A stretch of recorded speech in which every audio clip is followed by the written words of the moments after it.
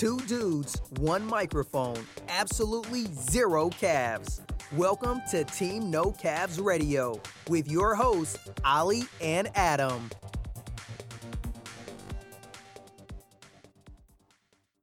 And welcome to episode 6 of Team No Calves Radio with your hosts, myself, Ollie Carson, and of course, Adam Boyd Brown. How's it going, Adam? Yeah, pretty good, mate. We just had some serious Skype issues, but we've managed to avoid and jump that hurdle now, so we're all good. Technical difficulties have been kind of resolved, and so we're up and running, and hopefully we've sorted some of the audio issues that we had on previous podcasts. We'll play that back, obviously, in the editing process and make sure that it's as smooth listening as possible. And today, guys, we've got a slightly different episode for you in that we're going to be answering a lot of the questions that have been posed to us via our social media platforms.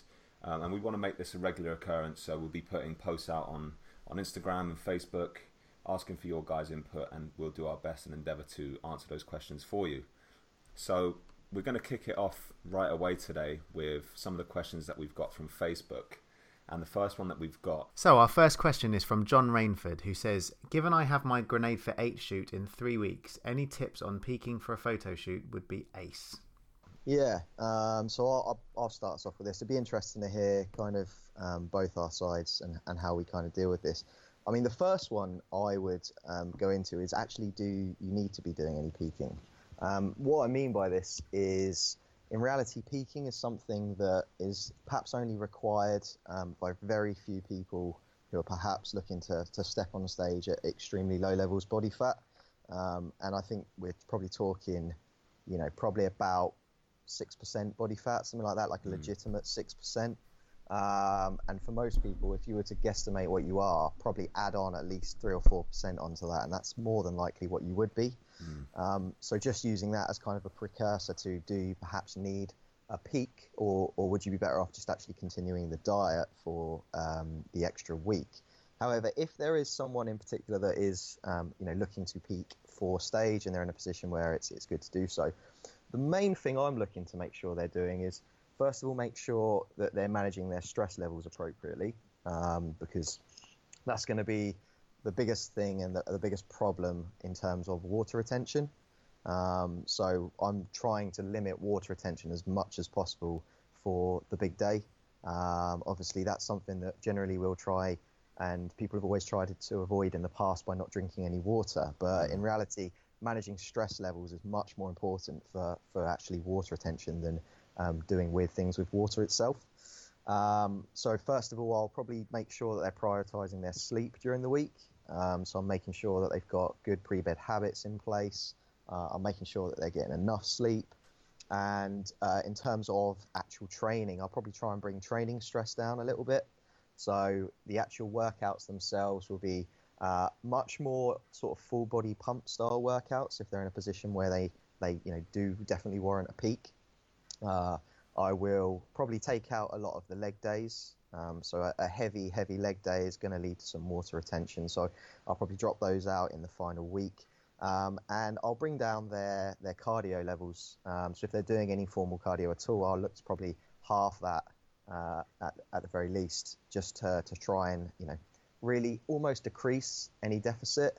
Ideally, if you're peaking for a shoot, you don't really want to be in a deficit for that week. You're probably better off being a maintenance figure for that week, because you are, essentially should be low enough body fat to actually warrant doing a peak in the first place.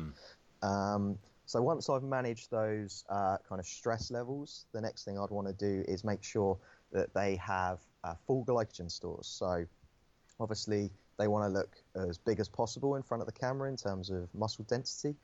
And so what we need to do is make sure that there is enough glycogen, enough stored carbohydrate in the muscle. And there are different ways that we do this generally. There's front loading and there's back loading. And these are different ways of loading carbohydrates into the muscles in order to make sure that they're kind of full for the day. So, I mean, maybe, Ollie, you'd be better off kind of expanding on the different kind of strategies for loading carbohydrates, maybe? Yeah, definitely. And actually, I'll just start by saying I mirror exactly what you say there with one. is this a necessary action that we need to take leading into a photo shoot or a competition? Obviously, dependent on I would like to think on a competition, then yes, it is, because we would expect to be at that level of condition in terms of body fat. But of course, there are now categories where we don't need to be necessarily 6% body fat to step on stage. The men's physique categories, for example, don't require that level of conditioning. But yeah, in terms of strategies for peaking into a show and glycogen stores, like you mentioned there, you've got front loading carbohydrate and back loading carbohydrate, and within those also different methods as well. And generally speaking, what I tend to use with my guys is a front load. I like to get carbohydrate in early to get them filling out, almost to a point of what we call spilling. So almost, over consumed on carbohydrates and perhaps holding a bit of water. I then taper the carbohydrate intake off towards the end of the week, so maybe 3 or 4 days out from the competition, and then reassess their physique, a day or two before the competition, assess whether they look like they could, handle more carbohydrate. And it's very individual based. But I guess the most important thing to note is that all of these methods that I implement are tried and tested prior to the actual peak week of the competition. So I usually run what's called a mock peak week, and I try to keep this as close to the stage or photo shoot as possible, but with it being far enough away that we can sort things out if it goes horribly wrong. So generally speaking, we're looking 3 weeks before the stage or the photo shoot. And what that does is it allows me to look at the athlete in one of their leanest stages possible, but also give me that week interim period between actual peaking and not peaking, to allow me to pull things back in if we do kind of mess it up a bit.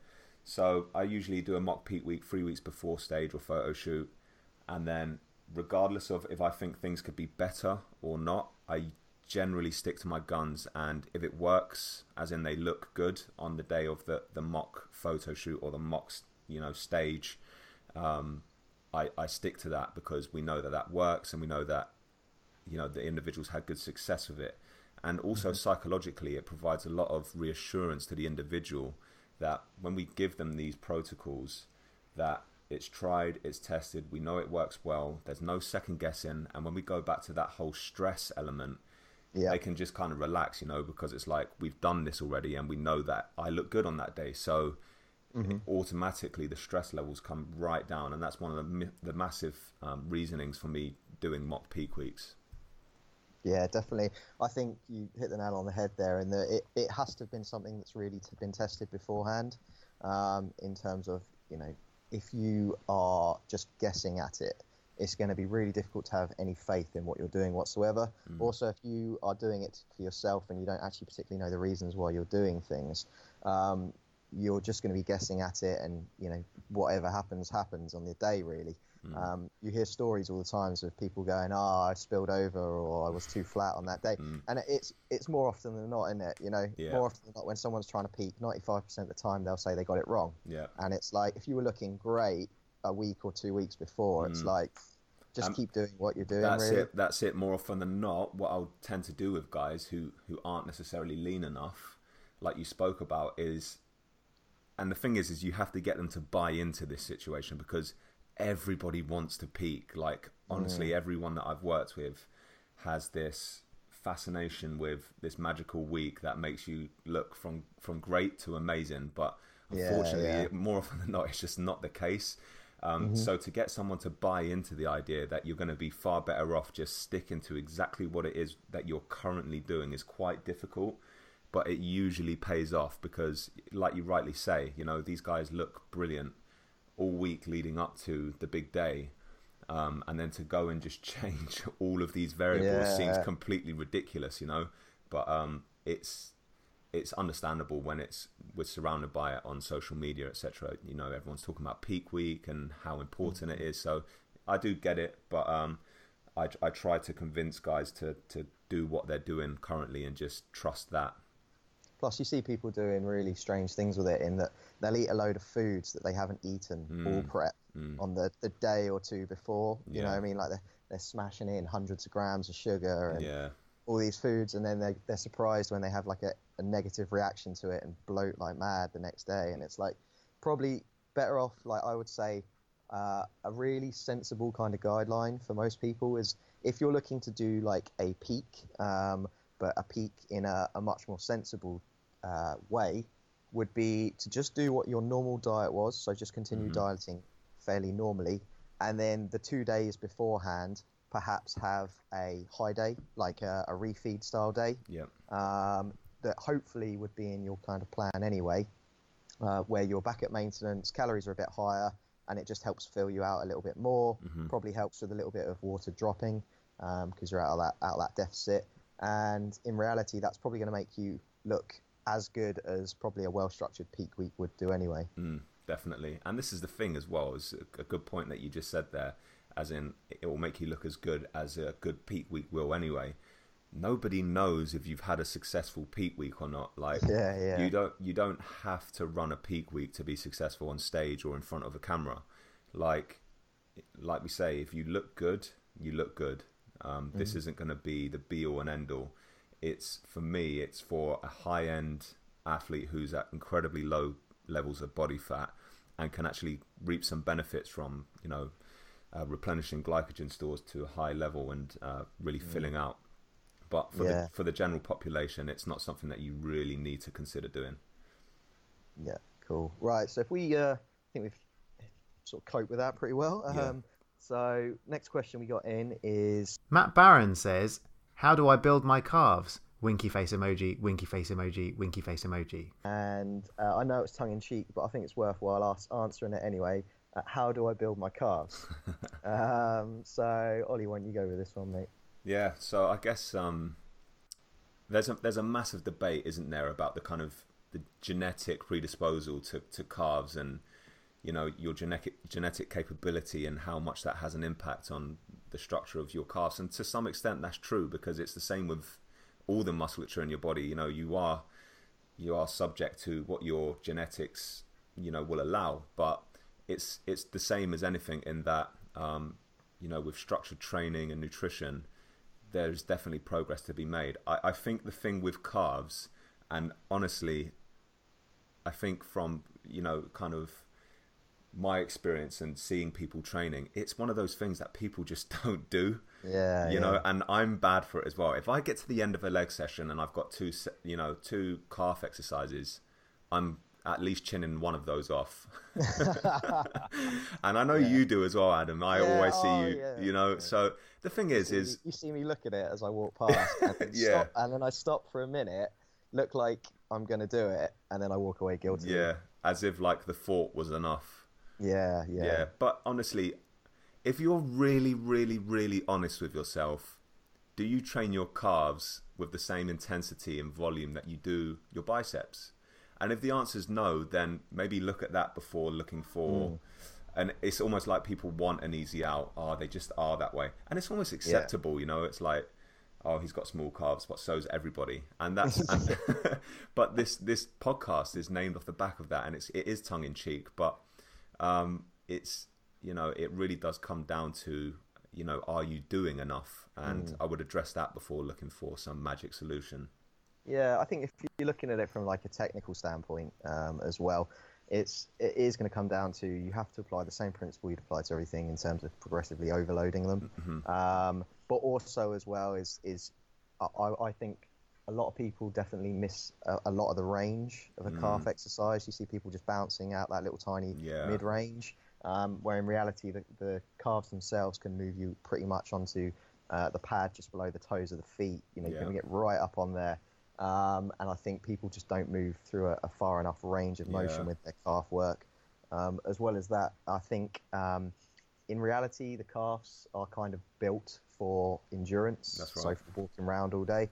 And so it means that in reality, you're probably going to have a hell of a lot more slow twitch muscle fibers there, which perhaps would respond a little bit better to higher volume work, higher rep range work, but also adding in some extra kind of stimulus in the form of some low heavy stuff. A good combination of those rep ranges would probably be a good way to go with it. And then just prioritize it. You really want to build your calves, make it the first exercise you do, so you don't chin it off and go hit arms. And I guess anecdotally, you're talking about the slow twitch muscle fibers there.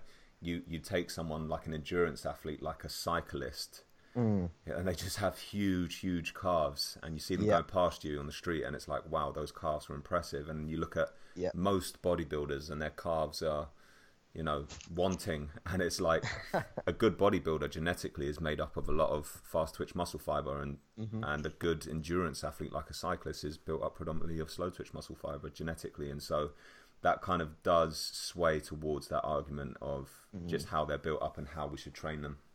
Yeah, it's kind of, it's obviously observational, but I think it speaks a lot for that, you know what I mean? Like, you do look at guys, and especially also if you've been a lot heavier in the past, you know what I mean? You want to get good calves, get fat, and then lean down. Yeah, exactly. You know what I mean? That will build some calves, so... Yeah. James Lawson says, which isn't really a question, the importance of rest, mentally and physically, full stop. So I wonder if you want to touch on kind of physically, Adam, the importance of rest first.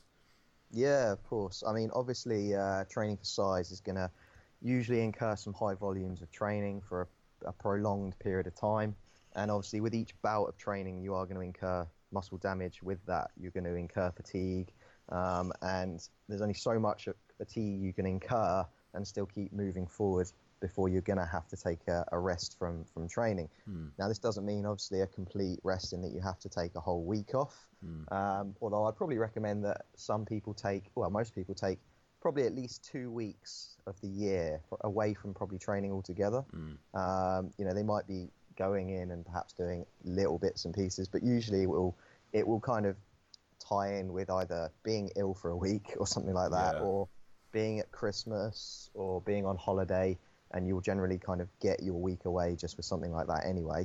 But then obviously implementing regular deloads. If you're noticing that you're getting into sessions and you are getting worse rather than getting better, then certainly it's going to be a time to actually rest and let the body recover a little bit.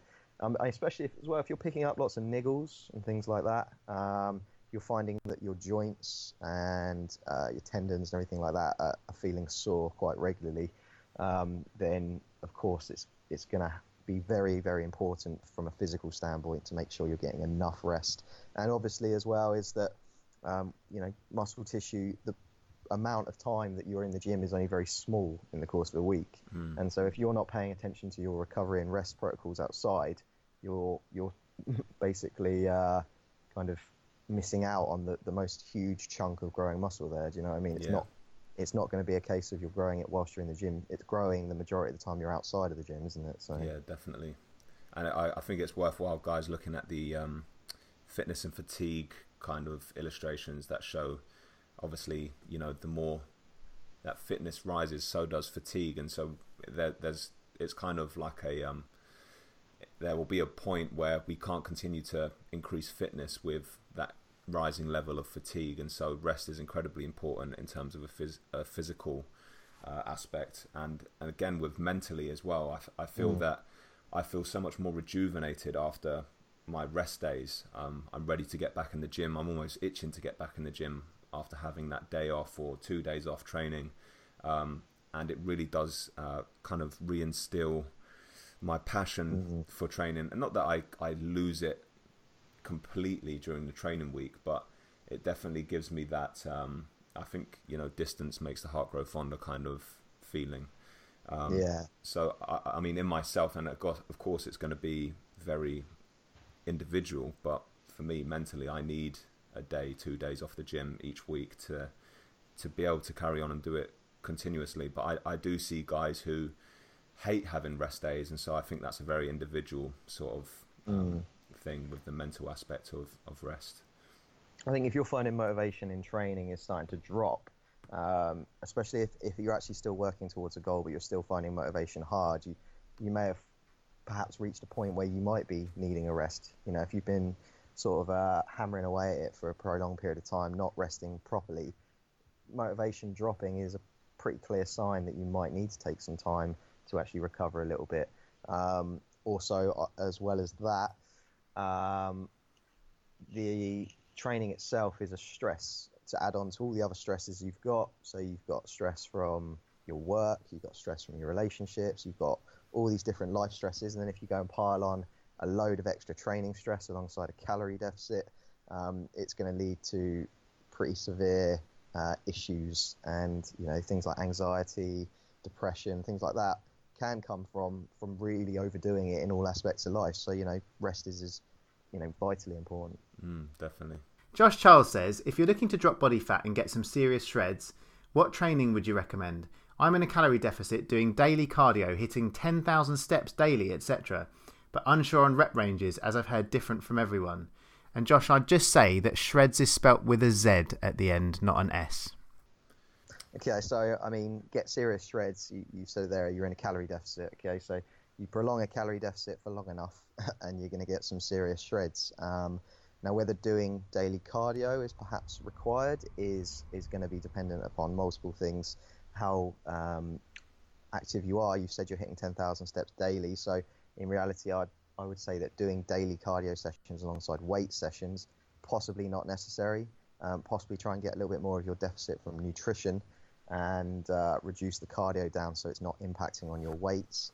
In terms of rep ranges, there's no one rep range that you should be working in order to get shredded. Work across a multitude of rep ranges. If your goal is predominantly body composition, so being big and shredded, then in reality spend majority of your time in the hypertrophy ranges, so between 6 to 15 reps. Spend a little bit of time below it perhaps, and a little bit of time above that, but in reality you want to be doing majority of your rep ranges within 6 to 15, and generally the higher the rep range you're working in, the less sets you'll be doing, and the lower the rep range, the more sets you'll be doing. So there's no particular way you need to do it. Getting shredded just comes down to creating a calorie deficit and then making sure your training is doing enough to maintain your muscle mass as you go through it. Yeah, definitely. And I think it's worth mentioning as well that regardless of whether you're a bodybuilder or a physique athlete or just general population trying to lose weight and become shredded, like he mentions there, I think we should turn our focus from just losing body fat to also retaining as much muscle mass as possible, because it is quite easy to get lean. We, like you say, you sustain that calorie deficit over a prolonged period of time and you will get shredded, but that's pretty easy. To do that coincided with retaining all the muscle mass, or most of the muscle mass that you have, is where the challenge comes. So pay particular attention to your training. Try and retain as much of your strength as possible throughout your training and throughout your diet, and that's where it gets really interesting, and that's where your physique will differ from somebody who's just dieted hard and got a pumpy session in the gym every day, to somebody who's worked very hard to retain strength and also diet hard alongside that. Yeah, and it's seen in the people who finish their diet and go, oh my god, I'm skinny. Do you know what I mean? Yeah. They've not really held on to any muscle tissue at all, and they haven't done the things that built. At the end of the day, what built muscle tissue is what you should continue doing through your prep. It shouldn't look any different. You might have to reduce volume a little bit because you've not got as much food going in you, but definitely still try and hold on to as much strength as you possibly can. Yeah, definitely. Jack Grace says, thoughts on incorporating deadlifts into your routine if your goal is physique based? Heard very mixed arguments for and against, so would love to hear your opinions. We may have slightly different opinions on this as well, which I think would be quite good. Oh, okay. So do you want to start with kind of what you think with it? Yeah, so I think the angle that Jack is coming at is, some of the arguments for like thickening of the waist and stuff like that. And I think that's the argument or the angle that he's coming at. And if he is, then, like any exercise with progressive overload, you will build musculature around the area that's being worked. And so there is an element of, I think there's going to be an element of truth to the waist thickening from lots of deadlift being in your programming. But if you're not a power lifter who is deadlifting 3 or 4 times a week progressively, all the time, then I don't think it's going to be so much of an issue that you should not incorporate it into your programming. And actually, I think it's a fantastic exercise that works. You get a lot of bang for your buck, right? So it does a lot in a single movement. So actually, I advocate it as a movement, regardless of whether you're a physique athlete or a strength athlete. But I mean, it completely depends on what angle you're coming at it from. If you're thinking that it's going to thicken the waist, then I would say that it's not so much of an issue that you need to steer clear of deadlifts altogether. So that's my kind of thoughts on deadlifts for a physique athlete. I mean, going on actually from that kind of thickening of the waist as well, it's like your external obliques and your QL and they're not really going to grow that large. Do you know what I mean? You can't really get those muscles to grow that big. And in reality, when you look at someone who's really lean, one of the first things you notice is, what do their external obliques look like? If their external obliques look fucking unreal, you're like, Jesus, look at that guy. It really sort of pops, doesn't it? Yeah. And so being worried about perhaps thickening of the waist in reality is probably not much. It shouldn't be, I wouldn't have thought, much of a concern. No.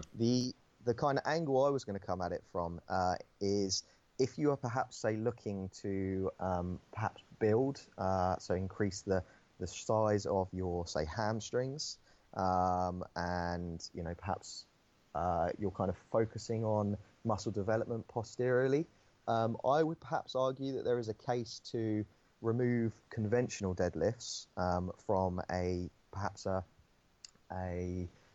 period of time spent trying to develop them in favor of, say, Romanian deadlifts. Right. And the main reason I would say that is dependent upon if you are controlling the eccentric of the deadlift. So if you're doing very heavy deadlifts and the eccentric movements, so the lowering of the bar, is essentially just a controlled drop, which is what I would expect for people doing obviously very heavy weight, then that's a period of time where you are losing tension on the muscle. You're getting the concentric, you're getting the lift from the floor, but you are missing out on the eccentric. And so I would perhaps argue that, you know, if that's an area that you're looking to develop a little bit more, then maybe paying a little bit of attention on Romanian deadlifts, or at least incorporating both into your program, might be a good rule of thumb. Yeah, I guess the problem that you run into with having both programmed in is just the recoverability of the low back during the working week. And so, like you say, if your focus is on the posterior, then you might benefit more from the Romanian deadlift, so that you're not constantly loading the lower back, and you can actually get more bang for your buck in that respect with the Romanian. But obviously both exercises are incredible exercises, and as long as you are getting better at them and you are getting stronger at them, they will build. But if I was going to say to someone and they were like, I want to do either, what sort of deadlift should I do? Or I want to do either Romanians or standard conventional, I would probably err them more towards RDLs than a standard deadlift. Cool. Yeah, that makes sense. Chris Squire says that he's going to be greedy and ask 3, lol.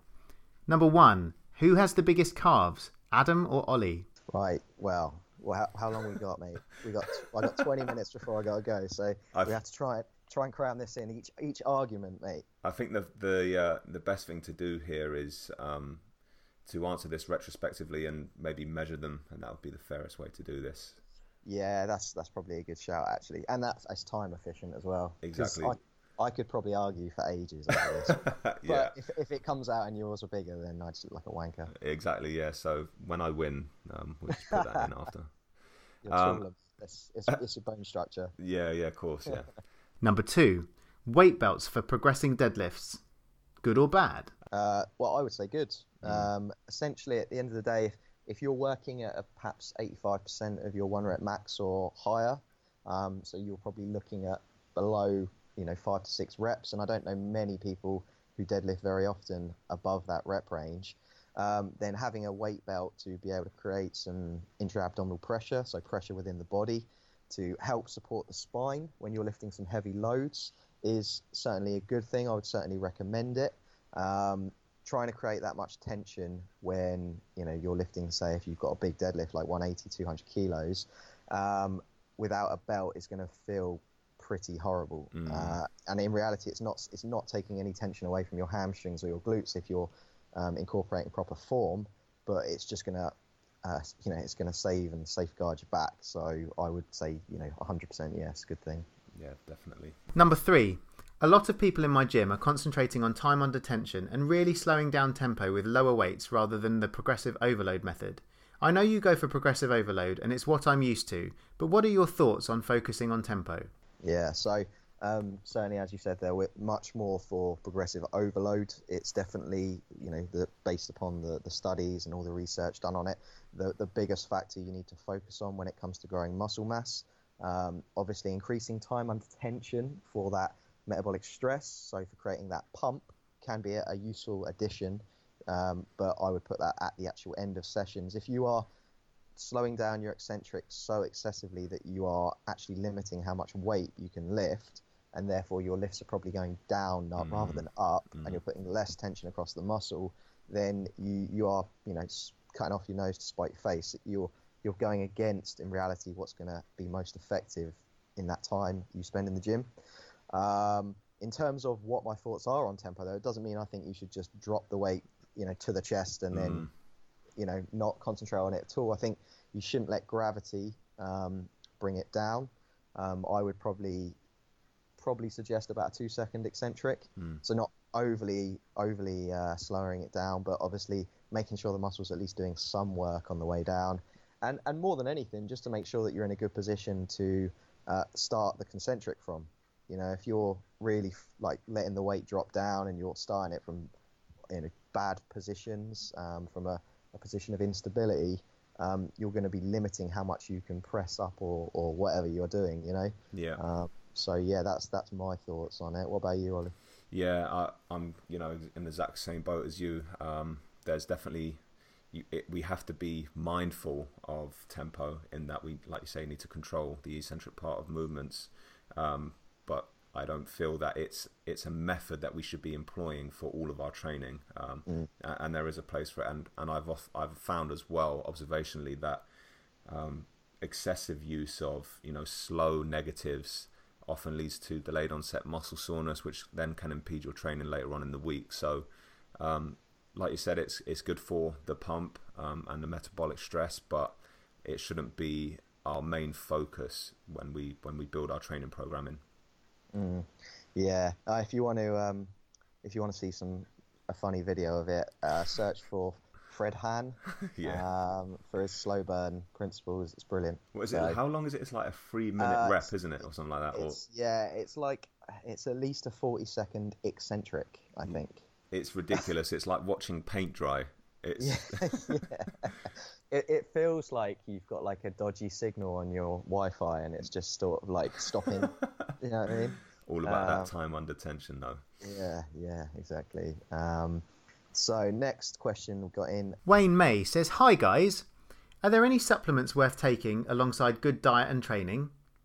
So we're obviously, not registered dietitians or nutritionists or anyone who can recommend supplements at all, and so I wouldn't recommend any supplements, but I could tell you that what I take is a good source of essential fatty acids. I take some creatine monohydrate, and I actually use a green powder because I'm quite aware that my veggie intake isn't exactly amazing. So I do take a greens powder just to make sure that I'm covering my micronutrient needs, and an essential fatty acid and a creatine monohydrate. I take 5 grams of that a day. But other than that, I don't really take anything. What about you, Ads? You using anything?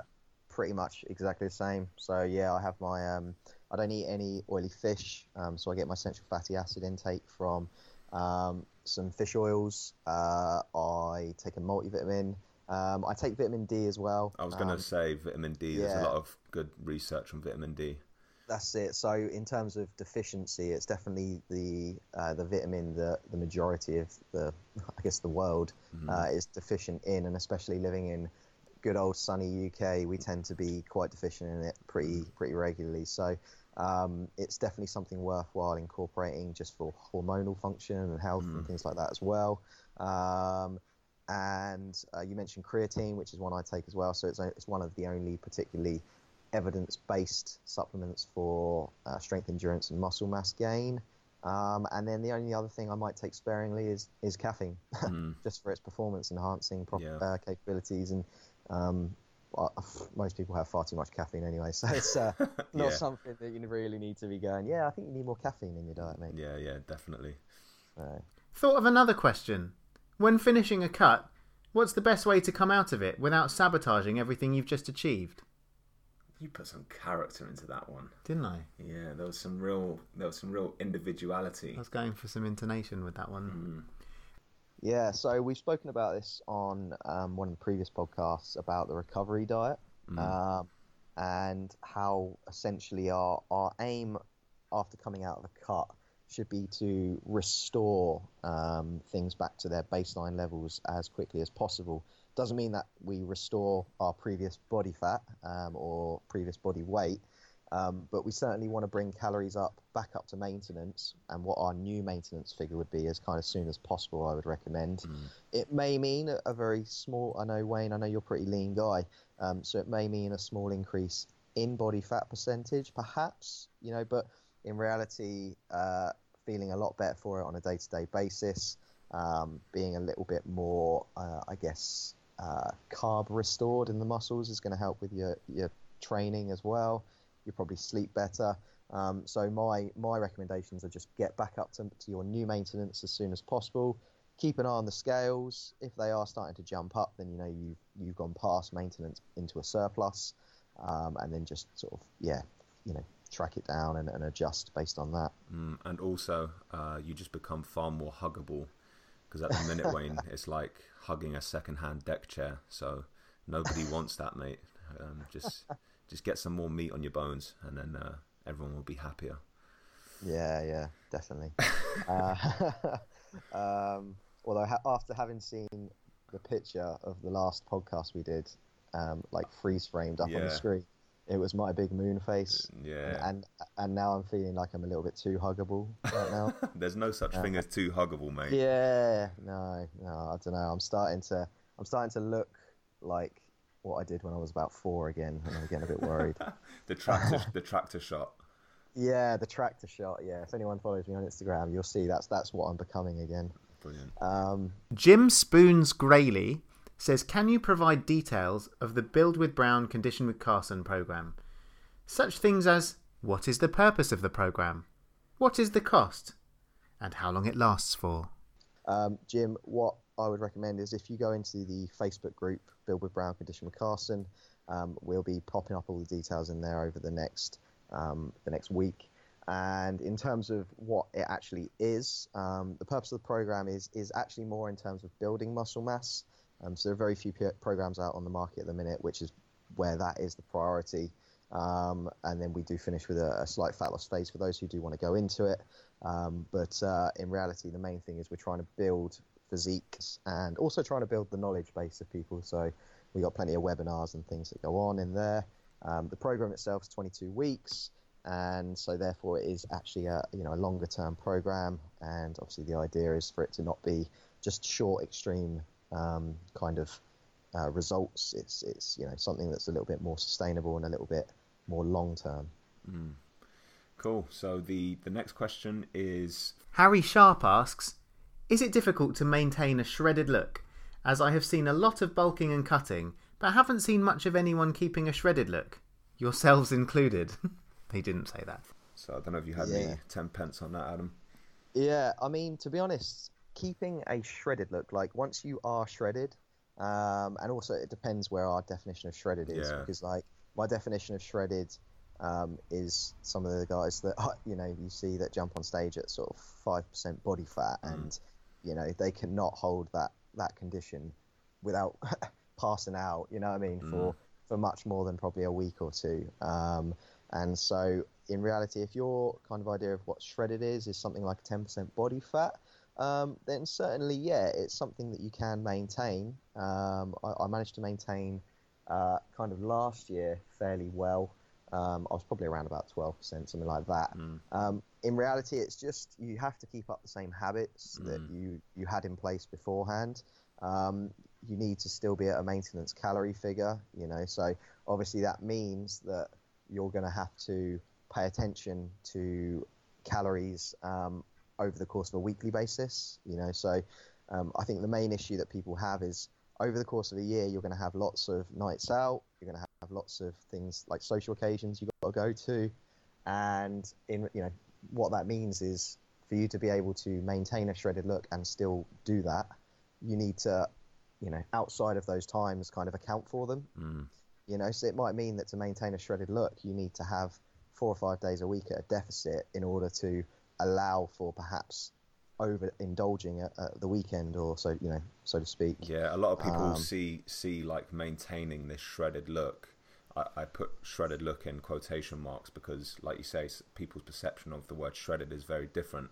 But a good lean look, and they see maintenance of that as like a linear, if you were to illustrate it, some sort of linear graph. But in reality, it's more likely going to look like peaks and troughs, small peaks and troughs, coming down, generally speaking. In the week, it's that 5-2 dieting where in the week we're on it, and then on the weekend we're a little bit more relaxed. And it does have those little waves, and so don't feel like your weight is just going to sit the same throughout this period of being particularly lean. It's more often than not your ups and downs. Yeah, I mean, maintaining a shredded look is actually a battle. Despite what people might make it look like on Instagram, where they're always out and about and eating loads of shit, and you know what I mean, and look shredded. The times when they're not on Instagram, they're battling pretty hard to hold on to what they've got, So yeah, it's not as easy as people make it seem like it is. People are like, I'm just totally eating these donuts, so shredded off my stomach. Yeah, it's like, mate, come on, we know you just smelt it. Just fueling the machine. Yeah. All right, so we got 2 more questions, and we'll have to get through these ones quicker now, mate. So second to last one, we got Patrick Turpin. What difference in energy does fat and carbs give? Once you set your protein intake and use carbs and fats to make up the rest of calories, which is best set higher? I would say that the most important thing to look after your protein is your fat intake, because carbohydrate is the only macronutrient that isn't essential. So once you set your protein, which is going to be set at a point that's enough to keep as much muscle as possible if you're in a deficit, or to build muscle if you're in a gaining phase, you then need to look at your fat intake to ensure that hormonally everything is running tickety boo, and then the rest of your calories will come from carbohydrate. So fat definitely takes precedence over carbohydrate in that respect. Would you agree there, Adam? Yeah, 100%. And then in terms of what is best to set higher, once you've set fats to an essential level, then it's just coming down to personal preference. You spoke about there, what difference in energy does fat and carbs give? I'm not sure if you mean in terms of like fast or slow and all those kinds of things. From that kind of perspective, fat itself will, it's much slower at creating energy, the actual process of creating chemical energy from fat. So in terms of it comes down to kind of what your lifestyle is like. If you are a very active individual with a larger amount of muscle mass, then you're going to require energy perhaps in larger, quicker doses throughout the day, which might mean that your intake of carbs might be slightly higher. However, if your energy is called upon fairly infrequently throughout the day, if you're sat at a desk, then you might find that a more stable and slower pace of energy proliferation from fat intake being a bit higher might be a good option for you. Cool. And cool. the last question there from Rishi Verma, and sorry if I've butchered your name there, is long-term fitness, methods for setting yourself up to be shredded in your retirement and in good health, unlike brackets apparently many bodybuilders. Also, is there a difference between bodybuilding and physique athletes in this regard? Yeah, so certainly there is many bodybuilders who have unfortunately paid the price of not spending much time focusing on recovery and focusing on things like mobility. But then also obviously a lot of the issues that have occurred with a lot of these guys is they were assisted in training at ridiculously high volumes with very high loads for a prolonged period of time, and obviously as they came off of that continued perhaps trying to do so, and unfortunately paid the price in terms of their their mobility, their joint health and all those kinds of things. I would say that one of the best fitness methods to actually focus on as you get older is your mobility. So if you're looking to maintain a lean position as you get older, in reality, the main things you got to keep focusing on is movement, So can I still keep moving well enough in order to get in the gym consistently, or to do whatever activity and thing that you love doing, and then alongside that making sure that nutrition habits stay in place, and that you don't think just because I'm getting older that I don't need to think about calories so much anymore, because those are the two things that are going to have the longest term impact on what your, I guess, physique looks like.